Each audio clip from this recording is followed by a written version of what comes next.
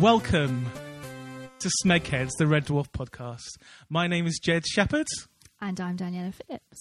And this is the first episode, and we've decided to do the Red Dwarf podcast, Smegheads, because of our general love for Red Dwarf. And it was originally going to be called Jed Dwarf. I made the pun of it because my name's Jed. Obviously.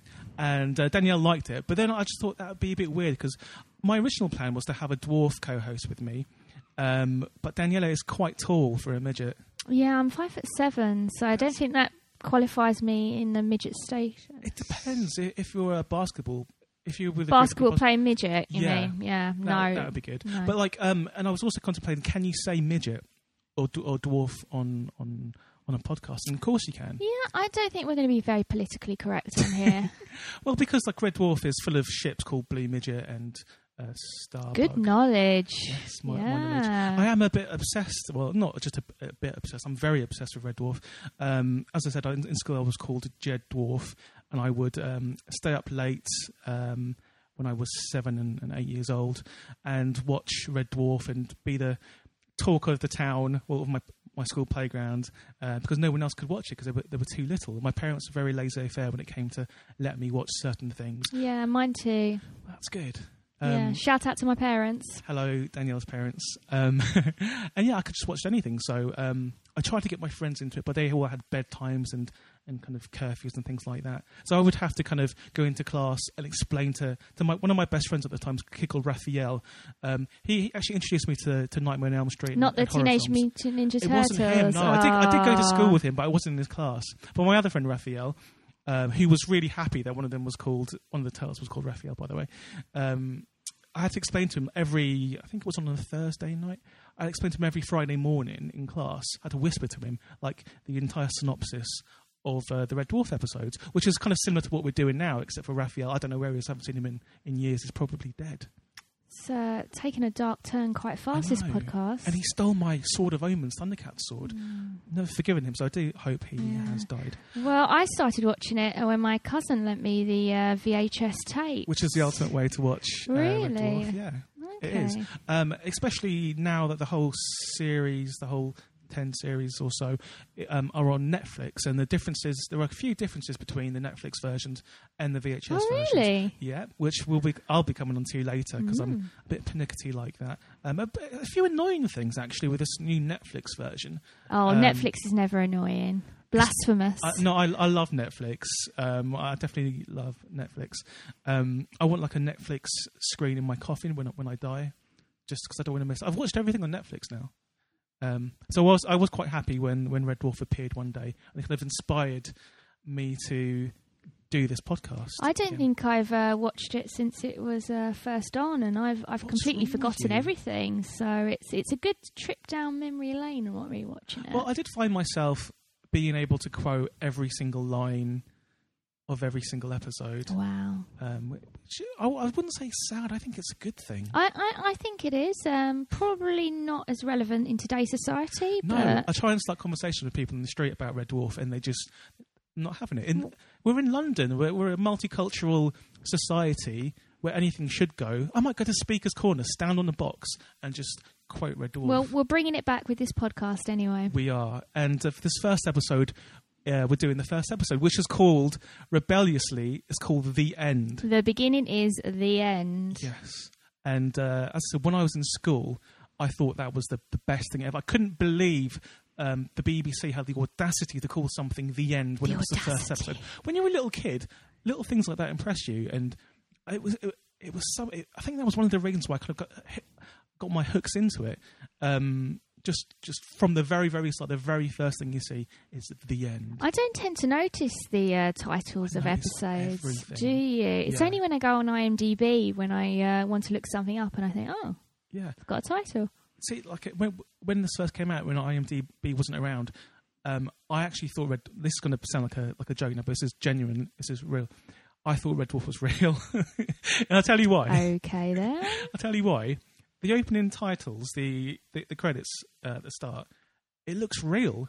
It's filmed on film. It's not shot on video. It's shot on film, 16mm or something, and it looks beautiful. The kind of pan out from Lister doing beautiful. And then he kind of goes to the episode and it looks like it was shot on an iPhone. So you think that they actually filmed this in space then? When I was little, I was like, the BBC, how did they do this? And also, I was a big sci-fi and horror fan. I knew what was real and what wasn't real. But I thought, this is on the BBC. You've got good documentaries on the BBC. So part of me was thinking, this is a documentary about people living in space. I was a bit of a sad child. I got to admit. So back onto the episode. Yeah. So it's called The End, and it's just basically, if you don't know what Red Dwarf is, and you've just stumbled upon this podcast by chance, just because you wanted to hear Daniela talk, then let me explain to you a little bit about what Red Dwarf is. It was written by Rob Grant and Doug Naylor in the late 80s, and it is about a mining ship. A massive, miles-long, red, ugly mining ship in space, travelling towards, I guess, some planet to mine. Yeah, what would they might be mining? See, I have no idea, but it must have been something that isn't available on Earth at that time. Aliens? Mining for aliens, is that a thing? I guess so. You could pretty much mine for anything if you put your mind to it. Yeah, people mine for like bitcoins and stuff, so maybe in the future you can mine for aliens. There is that film Enemy Mine about aliens. Never heard of it. You've never seen Enemy Mine? I haven't. You need to watch that. I think it's on Netflix. It's Jed has officially watched everything on Netflix. Yeah, it's brilliant. It's Dennis Quaid. He crash lands on this planet, and an alien ship has crash landed on the same planet, and they're enemies. Coincidence. Yeah, and they're enemies, and they learn to not become enemies anymore and work together, even though they're mortal enemies, to survive on this kind of like this just planet that's kind of falling apart. And so it's a feel-good story then. It's awesome. Enemy Mine is. Okay. It's brilliant. I'll check it out. So Red Dwarf. So this is the kind of situation. It's a situation comedy. It's a sitcom set in space. Our main protagonists are Dave Lister and Arnold Rimmer, who are the two worst people probably in the universe.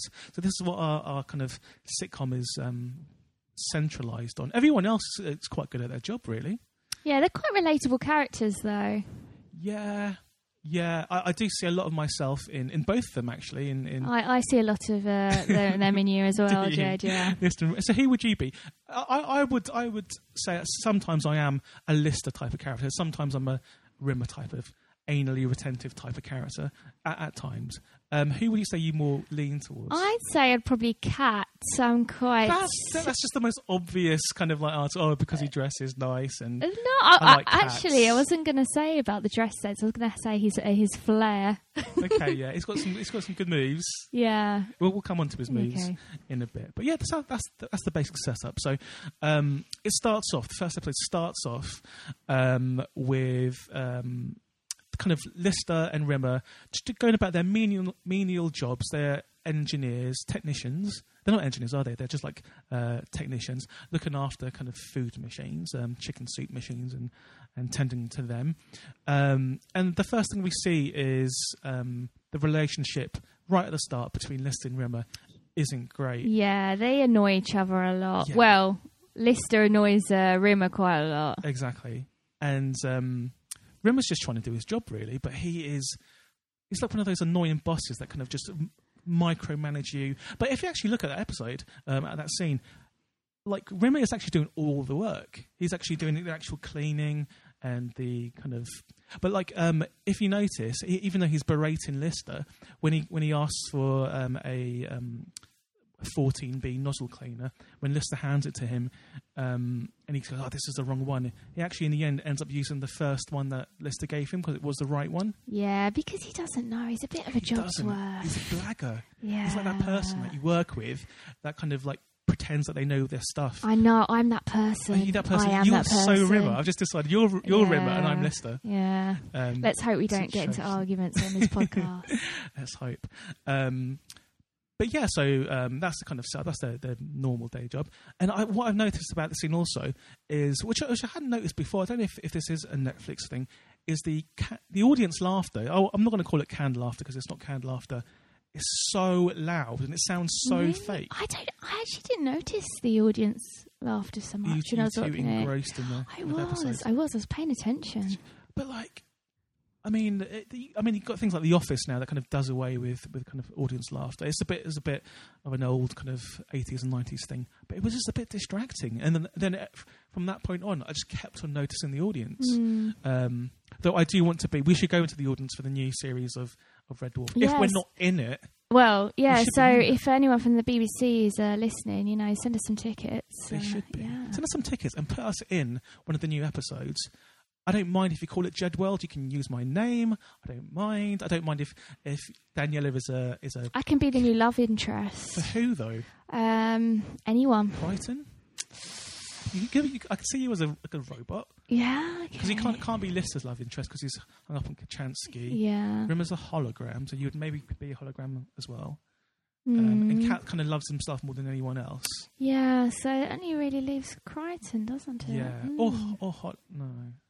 I don't know. But yeah, so you get the kind of the basics of their relationship right there. And we see the first confrontation with authority when Todd Hunter appears and just says to Rimmer, why have you lodged 1 million complaints about Lister to him? And this is where we get the first instance of the word Smeghead. I noticed it was at 5 minutes and 35 seconds. I wrote that down. The first Smeghead. And I don't know. I should really look into this. Is that the first instance of the word Smeghead in popular culture?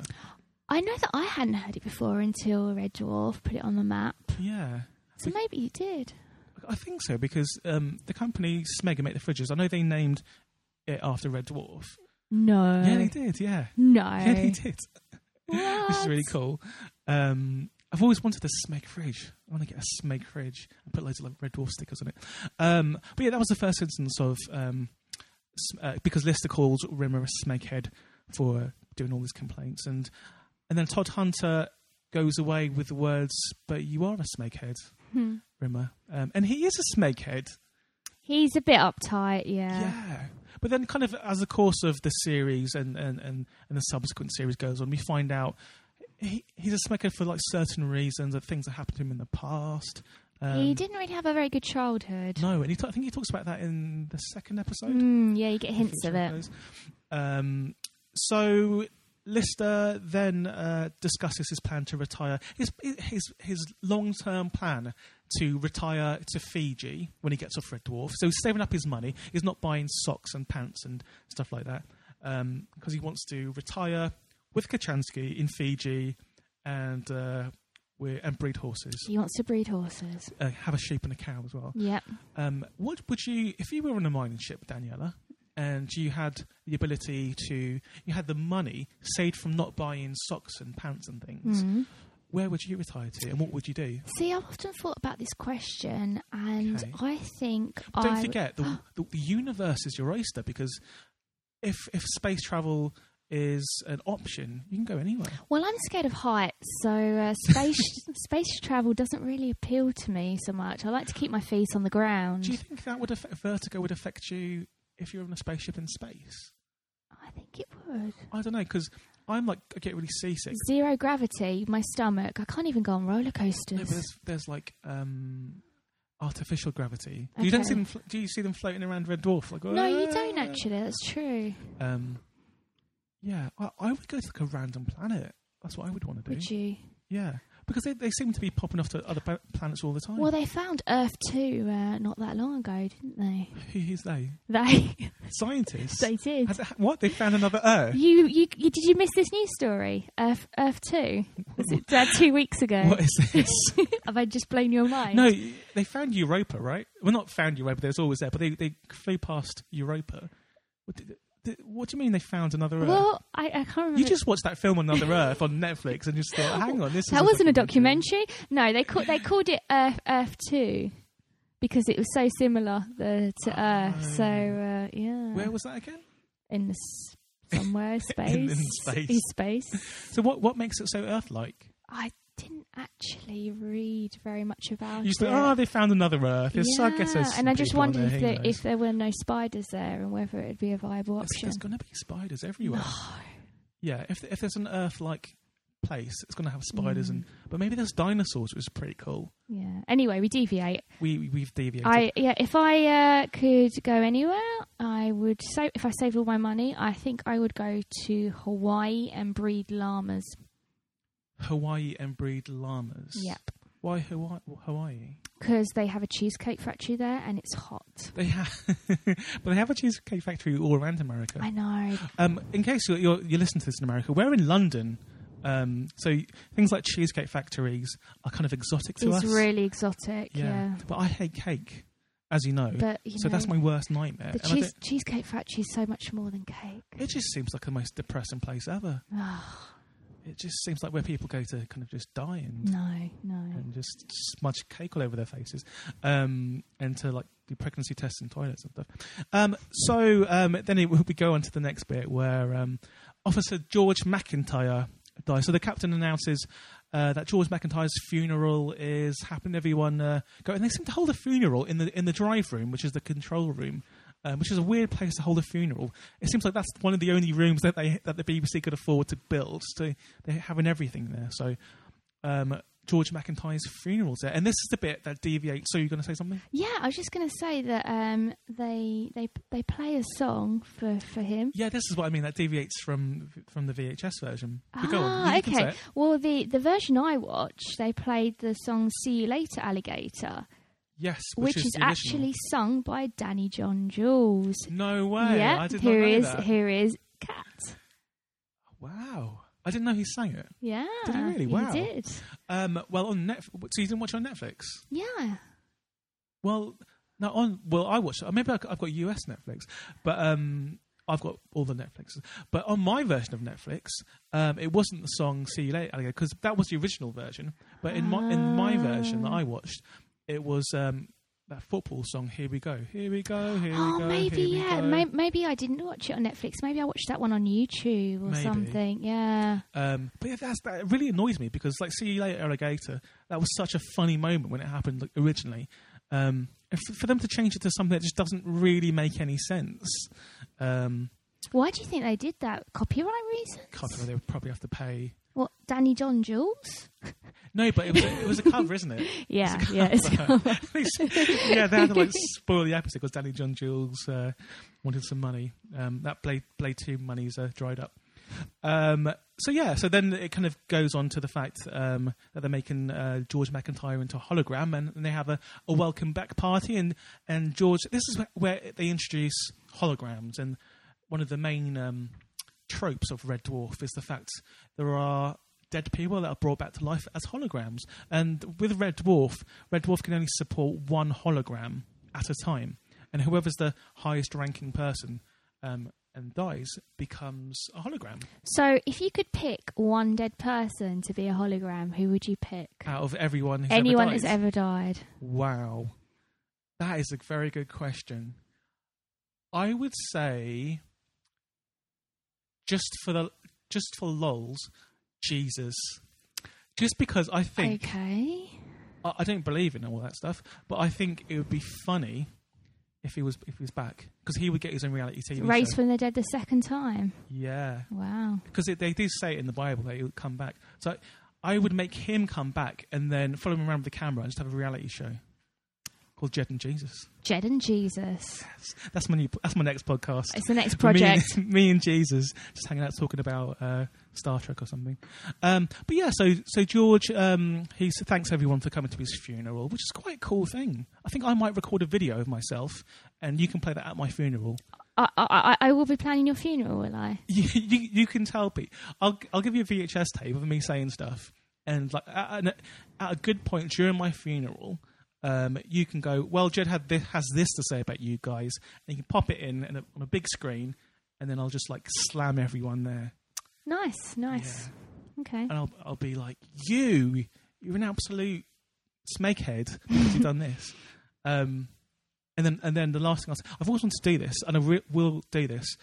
Record a video with an elaborate treasure map like built into it, and like, all these clues and stuff, and go, okay, I've buried £1 million somewhere in London. Here's your first clue, and make everyone, all my family and my friends, try and find this treasure. That sounds like so much fun. Yeah.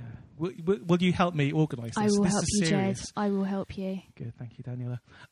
Okay, so we see in that scene also with George McIntyre, he says a few weird things. I mean, it acts like a joke. He says, like, you're now I'm dead. Like your wives are safe.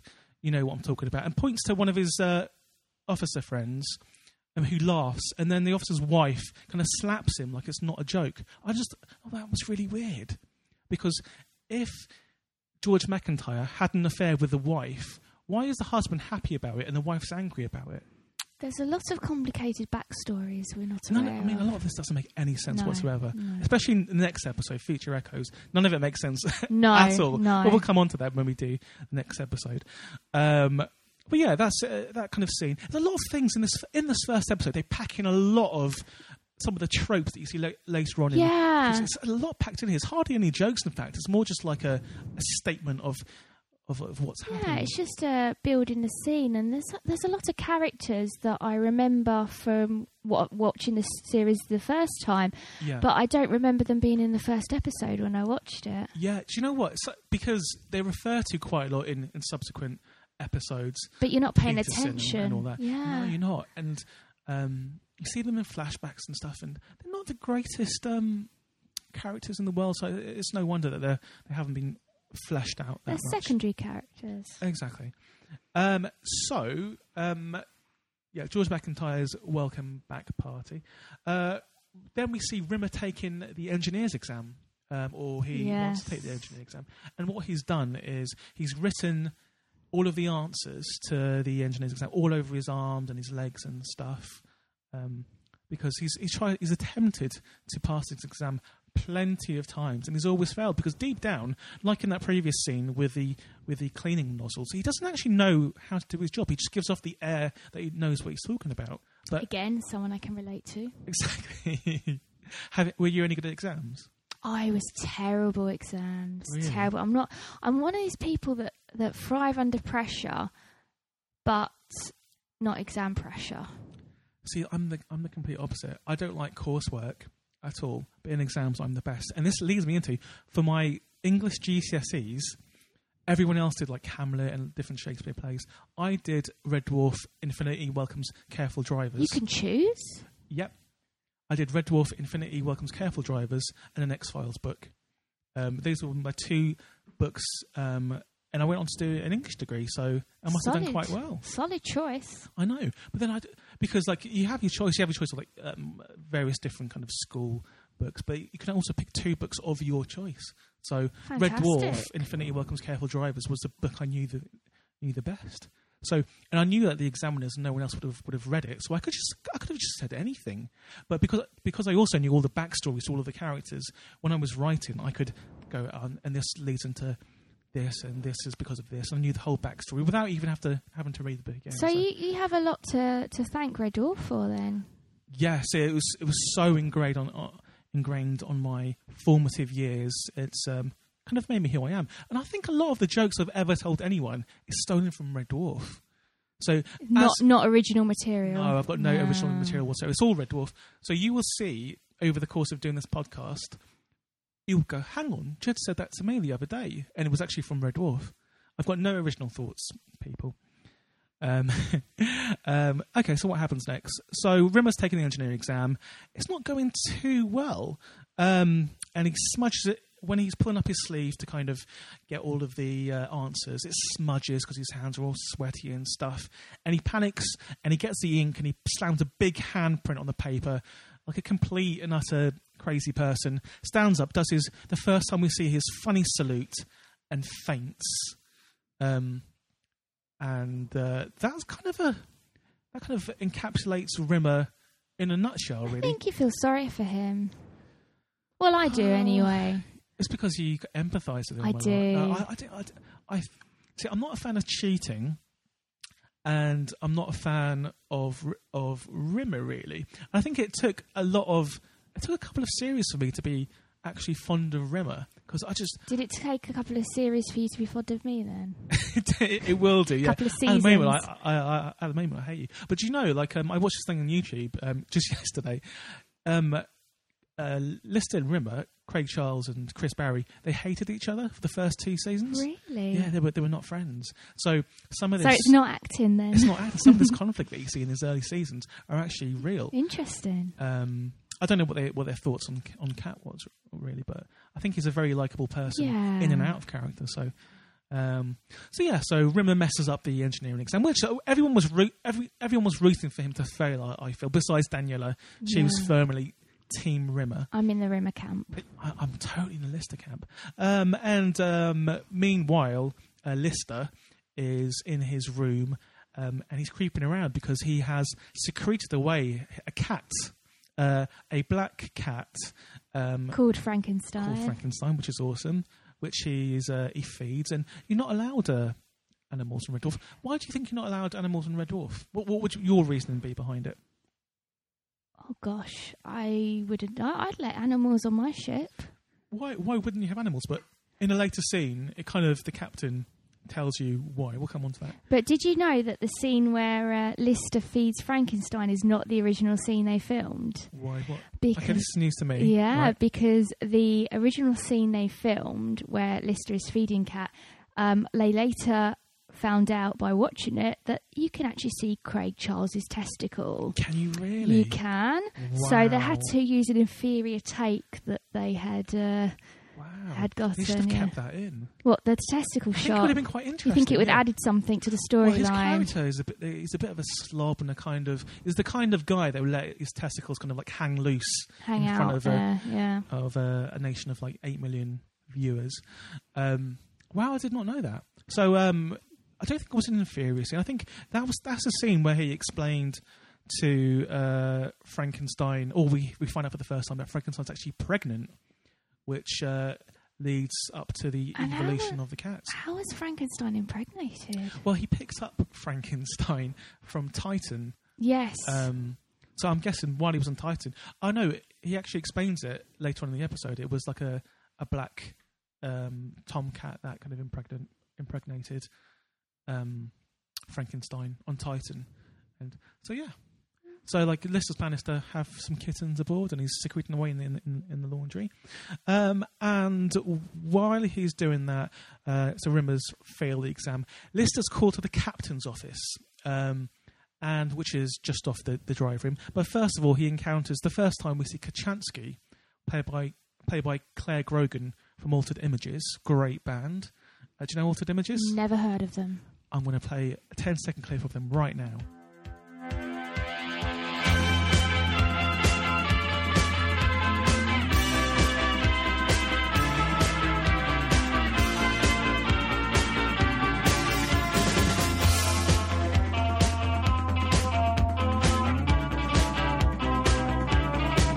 What did you think? Interesting. Yeah.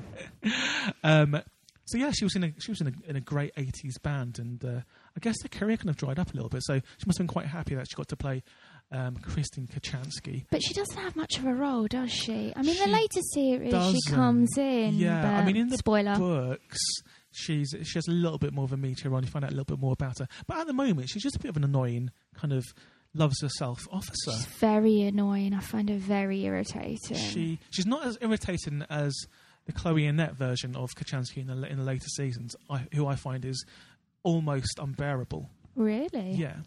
But Claire Grogan's Christine Kachansky, I don't like her as a character. I like Claire Grogan, but all she does is she's one of those kind of like flirts. So she's flirting with Lister, but at the same time pushing him away. So Lister asking I her... hate females like that. No comment. So Lister is asking her, "Oh, do you know?" He knows full well. Where's the captain's office? And she's like, "It's over there where it's always been."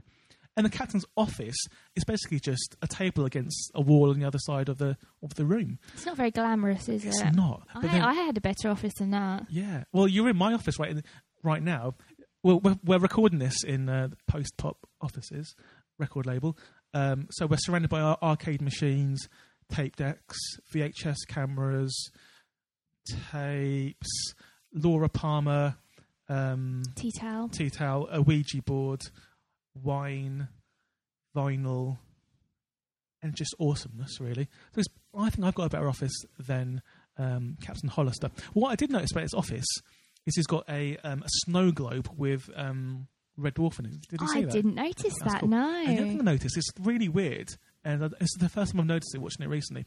So he has like these coloured kind of bars across his kind of officer's jacket, where it looks like it looks like, because I know that ticker tape where you kind of have the tape and you press the letters and it prints out letters. Yeah. That's like all different colours on his uniform. I was like, what is that? Is that meant to be medals or kind of officer kind of like pips? And I noticed behind him is a row of coloured tape where it looks like the guys who made his costume just left the tape behind him just so it's a bit of scenery. It's really weird. I didn't notice that. It's bizarro. But yeah, so Lister's called there to see the captain, and he's asking why. And why, if you were called to see the captain, were you ever called to see the headmaster at school? Of course not, Jed. Really? No, I was very good girl. See, I used to think that I was good, but in hindsight, I was called to the headmaster's office plenty of times. Originally, in infant school, I was called to the headmistress's office. Mrs. Hogg, her name was. Complete and utter bitch. So the first time was because I was apparently kicking someone. This is when I was maybe 6 or 7. I was called because I was kicking someone. And what the real thing is someone kicks me under the table and I defended myself with my leg. Then I got called up to the headmistress's office and had to wear a massive badge saying I am naughty. I think we should rename this podcast Jed's Primary School Days, actually. There's a lot of revelations coming out today, yeah. So when Mum turned up to pick me up, she was like, what the hell's that badge with massive I am naughty on it? And also another time I got caught kicking, apparently. I was never a kicker, but apparently it was. I had to wear Aladdin shoes. They made me wear Aladdin slippers with the kind of curls on the end. Awesome. It was crazy. Yeah. Well, we can learn about my school days at another time, of course.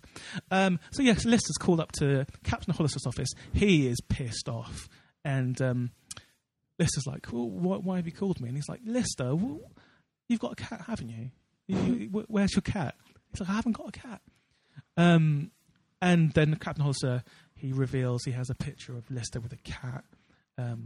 And so Lister's like, well, in theory, if I did have a cat, what would you do to it? And Captain Hollister's like, well, we would put it down. And you can either give up the cat or you can go into stasis for 18 months till we get back to Earth. What would you have done? Well, seeing as stasis seems to be instantaneous and you don't notice it yourself, that seems pretty sweet. And it's not much of a punishment, is it? It's not. It doesn't make any sense. Because Captain Hollister says there can't be any animals aboard because a cat might get into the works and bite a wire and they'll be running backwards or whatever. But I don't understand how a cat can be so threatening to a massive billion-pound ship. It's like when you're on an airplane and they tell you to turn off your Kindle because it will crash the plane. It doesn't make any sense. I always turn off my Kindle. I never turn off anything. They say, make sure you turn off your gadgets and stuff. Make sure you're never on a plane with Jed, everyone. I leave my phone on. I leave my Walkman on. I leave my laptop on. See, I think this is our Lister and our Rimmer personalities coming totally. out now. I'm a rule follower. I don't believe it makes any difference whatsoever. The technology it must take to get a plane in the air and having your iPhone turned on Twitter makes the plane crash. It's not worth the risk. Tell you what, out of all the times that I've used electronics on a plane, the number of times it's crashed, they've only been slim to none. So I think it's just a ruse, just to piss everyone off. Well, I'm not taking the risk. You're coming on a plane with me, and we're playing never. So, of course, Lister, being like me, choosing the heroic option of going into stasis, which also means he gets out of doing any work. That's pretty cool. It's because I'm guessing he would have to go there and just hang out and mine on a planet somewhere far. And it seems like hard manual labour, but instead he's got to get out. Of course, he'll be paid for another 18 months instantaneously. No skin off his nose. And also, what's the point of him going into stasis? Because that's not going to help them find the cat. They're going to be one man down, aren't they? One man down, which leads up to what happens later. And also, that cat's going to go go wandering because Lister isn't there feeding him. Presumably it'd be quite easy with all the technology on board to identify where the cat is. Exactly. As well. And also, where's the first place they would look if they really wanted to find the cat? So it's a lose-lose situation. Well, I just don't understand. I know the Rob Grant and Doug Naylor had to have a reason for the cat to be aboard and kind of hidden away, but I just don't think that makes any sense. So Lister chooses stasis, and he goes into stasis, and we see him enter, freeze frame, and we see him leave. And then what happens, Daniela? Cut forward. 3 million years later. 3 million years later. To my little mind, that was crazy. I couldn't comprehend it. I could barely contemplate 1,000, never mind 3 million. Yeah, it's a long time. And in that time, obviously, everyone had died. But everyone had died previously, because what had happened is soon after Lister went into stasis, there was a problem with the drive plate, which is just something that helps the ship go, I guess. And for some reason, one of the lowest ranking people on there, Rimmer, was given the task to fix it.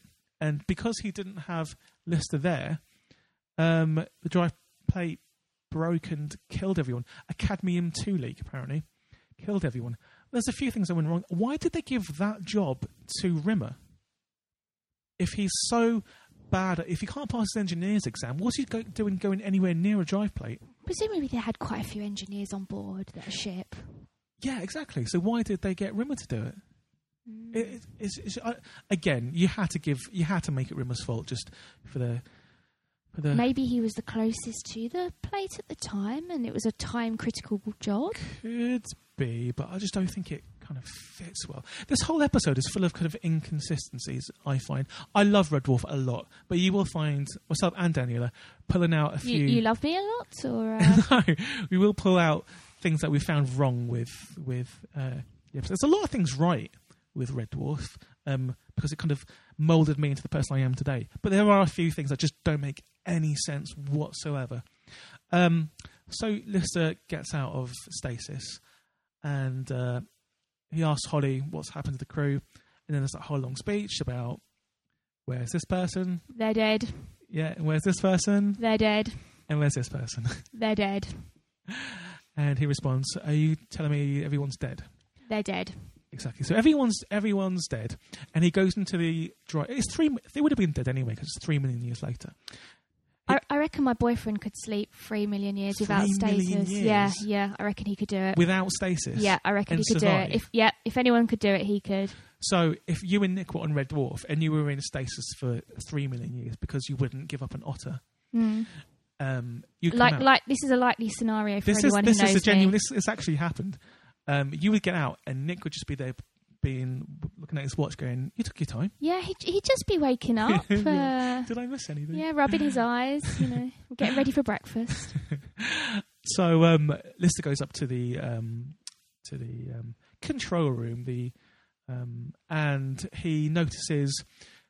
As it's been going along, he's been putting this white powder that he sees everywhere in his mouth to taste it, which is something that no one would really, not even a slobby person like Lister. There's no good white powder out there, is there? No, nothing you put in your mouth that is white powder is going to be good for you. It's not going to be good for you at all, especially when you found it's 3 million years later.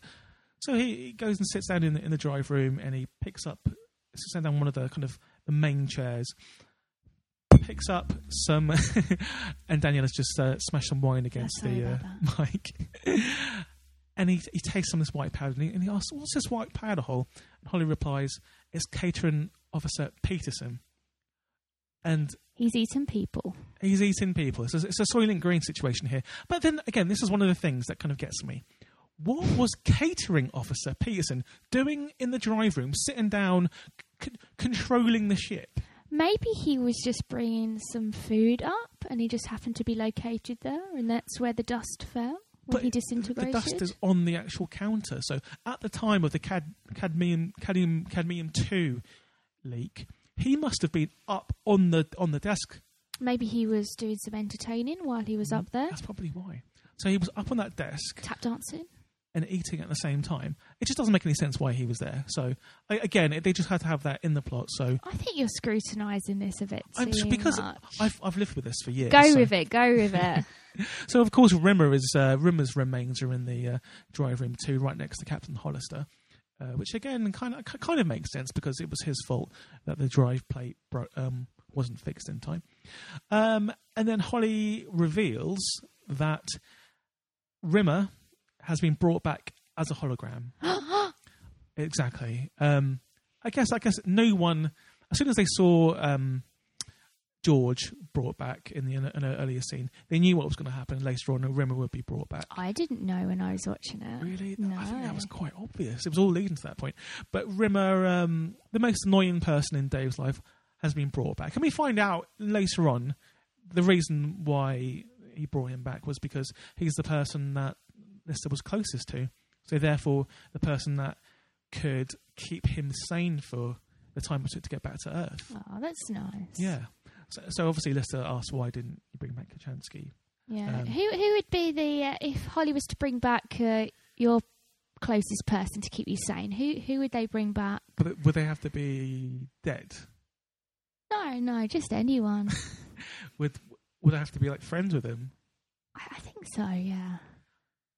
I can't think of a single person that I would bring back. No, I'll have a think about it. Who do you think I should bring back? Me? No, that wouldn't work out. I'd have to put up with you for like 3 million years or something. I'll go straight back into stasis and I don't care when I leave. And so Rimmer's back, and he's quite happy to be back, happy to be chosen. He's not one of the most senior ranking officers, so that, again, they've contradicted himself. But like I said, he's the person that can most keep Lister sane in this world of insanity that he's walked into. I guess seniority doesn't really matter when there's only one person on board. That's true. But then again, is there only one person aboard? One person as in human. That's true, because soon after that, we see the first appearance of Cat. He comes climbing out of a vent. Yep, and this is Danny John Jules, who plays Cat, who was formerly, before this, he was a dancer. I think he's been in one thing before, and I'd seen him in the film with Rick Moranis, in fact, your mate Rick Moranis. My good friend Rick Moranis. He was in Little Shop of Horrors, briefly, as a dancer in the street, singing a doo-wop song. Amazing, I didn't know that. I did not know that. He's just singing at a bus stop in the Shadow, that song. When he first, the one where there's a flashback and he gets Audrey too. So first appearance of Cat, and Cat's kind of talking to himself. He does kind of a bit of a soliloquy with him in his shadow. He talks about how nice he looks, and he's wearing a pink suit. So it was good that even he's looking fly. He's looking fly. He's looking nice. In the future, though, Cat is kind of shown as someone who's quite irresponsible, quite narcissistic. He seems to be really good at like making clothes and sewing things. I have a question around Cat. How does he become human? What happens in 3 million years that turns a cat into a human? Well, the same can be said of humans.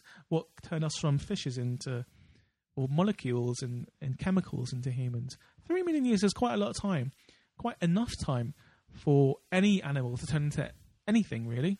We evolved from apes, they've evolved from cats. As Holly explains soon after that. So what happened to all the other cats? Yeah, that's in a later episode you find out. Because you notice, Lister asked that question of Cat, but Cat's too busy eating Frosties. It's like, good, Frosties! Worst. Good worst impression ever. Good impression. No, actually, Rimmer, who's known for Chris Barry, who was on Spitting Image, he's amazing at impressions, but Chris Barry can't do a Scouse accent properly, I find, because he imitates Rimmer Lister quite a lot in this episode, but I think he's got a useless Scouse accent. Can you do a Scouse accent? Of course I can. That's very good. Thanks very much. So Lister asked the question of Cat, where are all the other cats gone? And Cat's too busy eating Frosties, so we don't find out in this episode, but we will find out in a couple of episodes' time what's happened. We will return to this topic. Yeah, exactly. So for now, there's 3 people left in the universe, as far as we know. There's the hologram Arnold Rimmer. There is the last human alive, Lister. Well, we don't know what's happened back on Earth, do we? Well, that's true, but it's 3 million years away. So all the cats are now animals, and not necessarily, because they not people. So all the cats are now people. No, because they could. It's a separate. That could have taken their own evolutionary course. There could be like half giraffe and half yeti people walking around. Or Earth could be blown up. Like Rimmer says, like they might not be in Earth anymore. So who knows? What do you think would happen in 3 million years' time? Can it project right now? And in 3 million years' time, they'll replay this podcast, and we'll see which ones we've got right. Okay. So what do you think will happen in 3 million years' time? What will happen? Technology, everything. I think we will still have iPhones. Yeah, it'll be on to like iPhone 11 by then. 11, yeah. Probably. And what would the new features of the new iPhone be? I honestly don't know. I think they'd get bigger because first of all they'll be getting smaller. So they'll be the size of my head. They'll be like the size of a mountain. Okay. I think they'll still crash all the time, and you'll have to update things all the time. But yeah, I also think there'll be a lot more interaction between humans and animals. So I think, like we've seen with the cat evolving, there'll be other animal life forms evolving into humanoid things. And I think so. Besides, today's multicultural society, we have all different people all around the world breeding with each other. Breeding with each other. You'll have that with the animal kingdom as well, I find. And in 3 million years... Are you talking about bestiality here, yeah, Jed? But in 3 million years' time, that'll be normal. I do not think bestiality will be ever acceptable. That might be a controversial statement, but I think in 3 million times. I don't think so. I think in 3 million years' time, that'll be a normal thing. We heard it here first. Jed Shepherd thinks bestiality will one day be normal. Yeah, and that day could be next week. It may be 3 million years. It may be next week. Who knows? We'll talk about it again on another podcast. On our weekly bestiality segment. Yeah, so this is the thing about this episode. Hardly anything happens. It's more about introducing characters, getting a bit of background, setting up the scenario. Exactly. And this is the first... Much like this podcast. Yeah. But this is the thing. It does set up the kind of progress of what's going to happen. Right at the very end of the episode, they say what we're going to do now. And actually, you find out that the cat and all of his ancestors have a whole religion based around Frankenstein and Cloister the Stupid, which is Lister the Stupid. So a bit like today's religions, it's like Chinese whispers. Like along the years, the information's got muddied, and they think Lister is a deity. God. Yeah. So that inspires Lister, and he decides he's going to go to Earth, go to finalise the plan and go to Fiji and breed horses.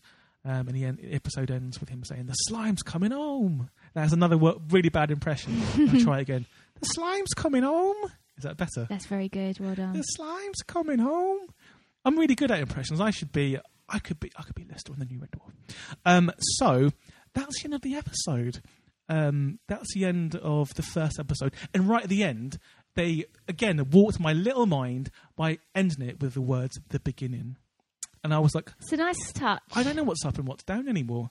What is real and what isn't real? Everything's backward. Exactly. Yeah, but it's an okay episode. It's not the best Red Dwarf episode. Not a lot happens. Not by a long shot. It's one of the worst Red Dwarf episodes because there are so many good ones coming up. There are, but I guess you have to have this episode to sort of leap to the other ones. Yeah, you do need the background. I think some of season 2 is great. But really, season 3 to season 6 is what makes Red Dwarf to me. The writing in those episodes are amazing. The kind of concepts they come up with is amazing. Season 1, I guess they're trying to still introduce these characters and the main concepts. They probably didn't know they would get a second season. I guess it's difficult to go too crazy as well because you want to be mainstream and pick up viewers to make sure there are other series are made. This was weirdly mainstream, like for a small sci-fi show with quite a lot of heavy sci-fi in it. Like the second episode, which we'll come on to next week, Future Echoes. that is hard sci-fi. It's just a lot of sci-fi concepts. This episode is more like a sitcom, I guess. Yeah, and then we hit the quantum physics. Exactly. There's a lot of quantum physics in the second episode. Luckily, I am an expert to talk you through it. I'm glad you're an expert in quantum physics, because I'm pretty good at quantum physics, to be honest. I learned everything from Doc Brown. So there we go. That's the first episode of Red Dwarf. Is there any kind of things you wish to, anything interesting, any more you want to say on this episode, Daniel? Well, no, I mentioned the testicles, and I think that was the peak of my interest. As long as you get testicles into every single episode of this podcast, I'll try and come up with a weekly testicle fact. Maybe in every episode there's a kind of a testicle scene. Maybe Craig Charles just likes to get his testicles out. He does. He's got in trouble with careful. the media before, hasn't he? But not for any testicular jollity. But it's so good because he maybe you should edit that out. Yeah. He's been given he's quit Coronation Street to film the new season of Red Dwarf, which I'm so happy because I don't watch Coronation Street, but seeing it. Does anyone? A lot of people do. Yeah, I think it's the most popular TV show. Yeah, my mum watches it. It's a mum show.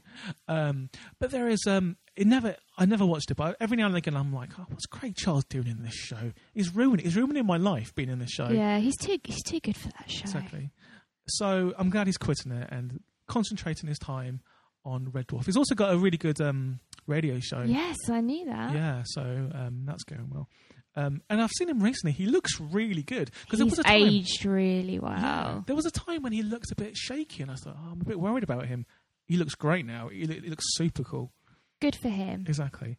So that was our first episode. I hope you like it.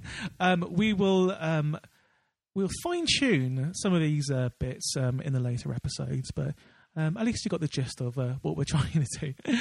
And if you have any comments, I'm sure when we upload it to iTunes and that, you can tell your comments there. And you can follow us on Twitter as well. On Twitter. What are you on Twitter? I'm at Daniela with 1L Phillips. Is there no moniker in it? No. Daniela with 1L Phillips, and I'm at Jed Shepherd, JedSheperd. That's Jed Shepherd. And you can check out my record label, postpoprecords.com, if you want to. I've released some cool stuff. I've got some films. Do you know about my films that are coming out? I don't, Jed. Tell me more. When is this podcast coming out? Actually, I just don't know. Well, we've been chosen for some big film festivals for my film Absence. You know Paul McGann? Yes. I'll tell you off podcast about that because I don't think I'm allowed to say anything yet, but some really cool ones. Sounds exciting. Yeah, they're secret as well. So thank you very much for listening. Hope to see you next week. Don't forget to subscribe. As soon as you hear this, press subscribe so you can hear our musings later on. Yeah, hear my lovely voice. Exactly. And more testicle news. Yeah. See you next week. Bye. Bye.